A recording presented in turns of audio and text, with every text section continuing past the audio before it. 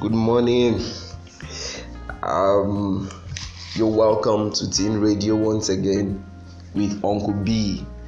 On the morning of September 12th, 2021. I hope you enjoyed your week, and you enjoyed your week not only with yourself but with your family and the teenagers especially. All right. So last week we touched the topic understanding the teenage year, and we were able to talk about the developmental tasks that the adolescents are to achieve, that they had to, their hurdles, the hurdles they had to cross at the adolescent age. And I could remember, if you were also following, that we touched just one on the developmental tasks, and the first one is accepting the struggle with accepting their physique.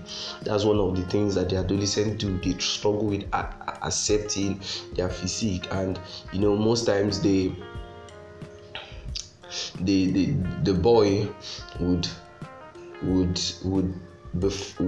to find fulfillment in his look. The girl would also want to find fulfillment in how they look, and most of the times they see themselves as object of attraction in the public. So all right, today we'll just be moving on to the second task that the adolescent would want to achieve or would want to accomplish. The second one is the forming of relationship with age mates of both sexes. And I say both sexes here, I mean males and females. Now here the teenager wants to get along with the peers. They discuss intimately with their friends of which they are of the same gender. Now you discover at that age, as children, when they were a child, like in their childhood stage, you discover that they play with themselves. Everybody, the male boy, the female girl, they play together, they do things together. Even when they fight, in the seconds they have settled the fight. So their attitude is that of generalization while they were small, but now they are getting older. Even the various parts of their body is now being differentiated from one another. That is, the hand knows this is what to do. When the mouth is crying, the hand is not supposed to be jerking. You discover that as a baby, when a baby is crying, the baby uses the whole body to express anger, to throw temper tantrums. But you would agree with me that if your adolescent, a boy or a girl of 12 years, is crying out and is jerking the knees or rolling or swinging the hands, you should know that that's an abnormal development, because at that stage the mouth should know I should cry, and the hand should hold itself, and the legs should also hold itself. So it is called the process of differentiation, where each part of the body actually is now functioning specifically, now has a specific function. So same thing with their relationship lives. At that stage, you discover that the adolescents, they are struggling with forming relationships with their peers. They are forming relationships with their peers or with their friends, and they struggle with forming relationship with friends of both sexes, because at that stage the girl is already forming a clique, would be more comfortable with the girls. The boy will be more comfortable with other boys. So that is the way it is. It's a process of differentiation. And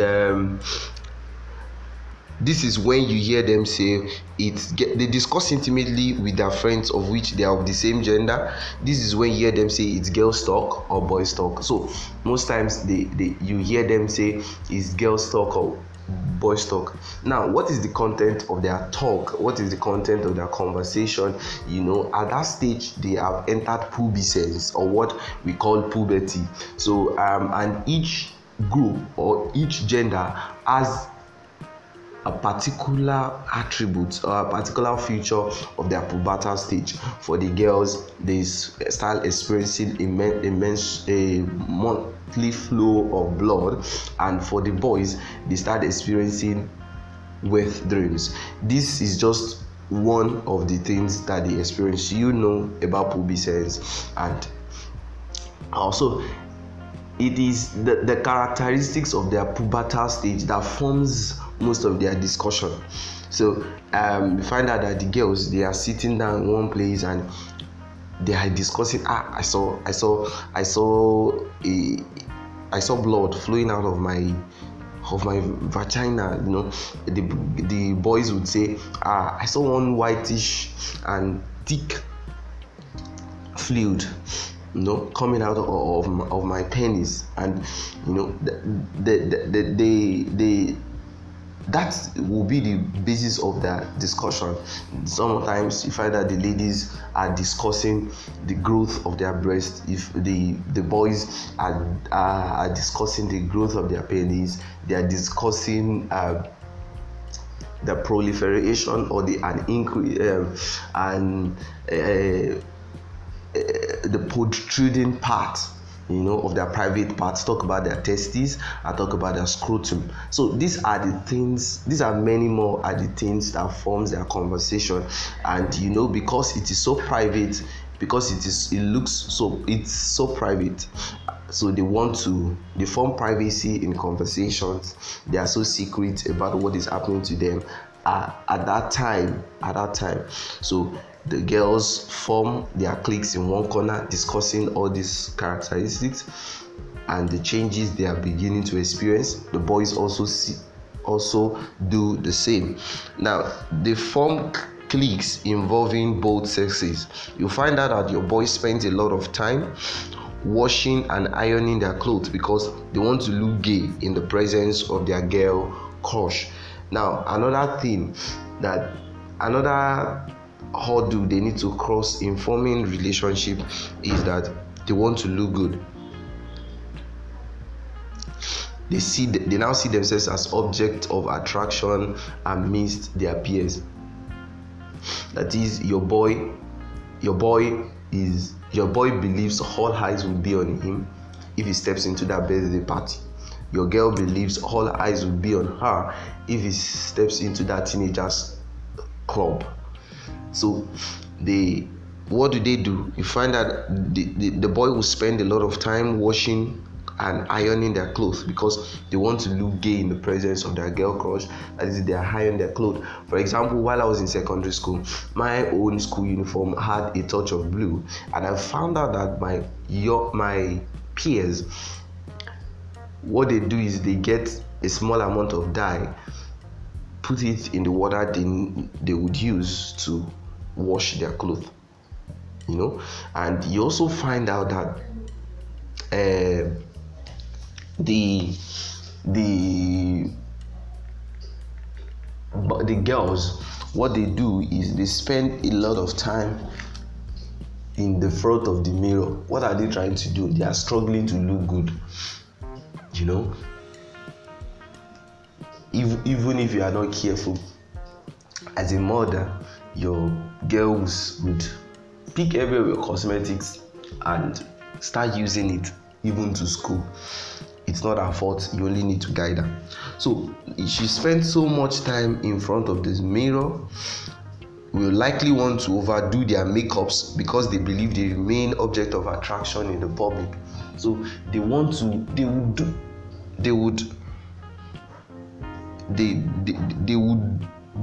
want to do their makeups. They want to make up, that's when they want to use their lipsticks. They want to try out your camera. That's when they want to try out red powder, they want to try out your foundation powder. That is when they want to do eyelashes. That's when they, different kind of things they try, that they want to try out. And that is why your role as a mother in guiding them is very, very important. Now their friends become their confidant, and they hardly talk to their parents even on issues relating to puberty. I already mentioned that, but I would like to extend more on how we as parents and teenage coaches can actually guide the adolescents.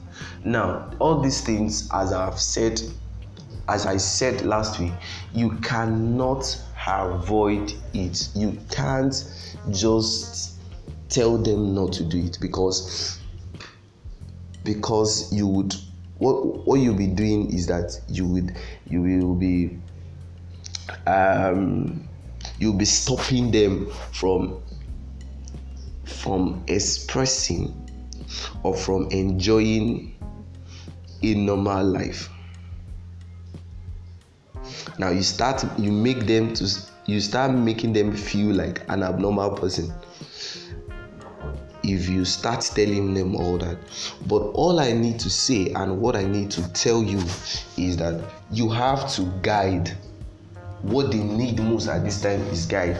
As a mother, you have to sexually educate. You have to sexually educate when you are talking to them about puberty. You have to sexually educate your adolescent. You tell them, okay, when you see the monthly flow of blood in your vagina, it's called menstruation. As a father, you tell your boy that whitish thing you are seeing is not it doesn't mean that you should now go and impregnate. It's just a wet dream. It's a wet dream, and you have to be very, very careful. What that means is that you are now a man. You can't afford to go and impregnate a girl. It is not a password to sex. It is only a noticeable change for your adolescent age. So this is what we must do. We sexually educate them. Then on forming friends, you have to tell them, teach them on peer relationship, teach them on peer influence, both positive and negative influence.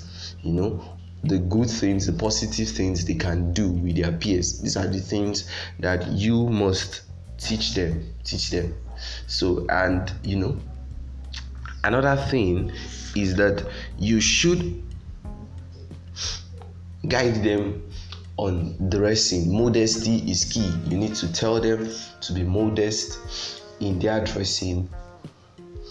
Make them understand that it is normal to look good. It is good to look good.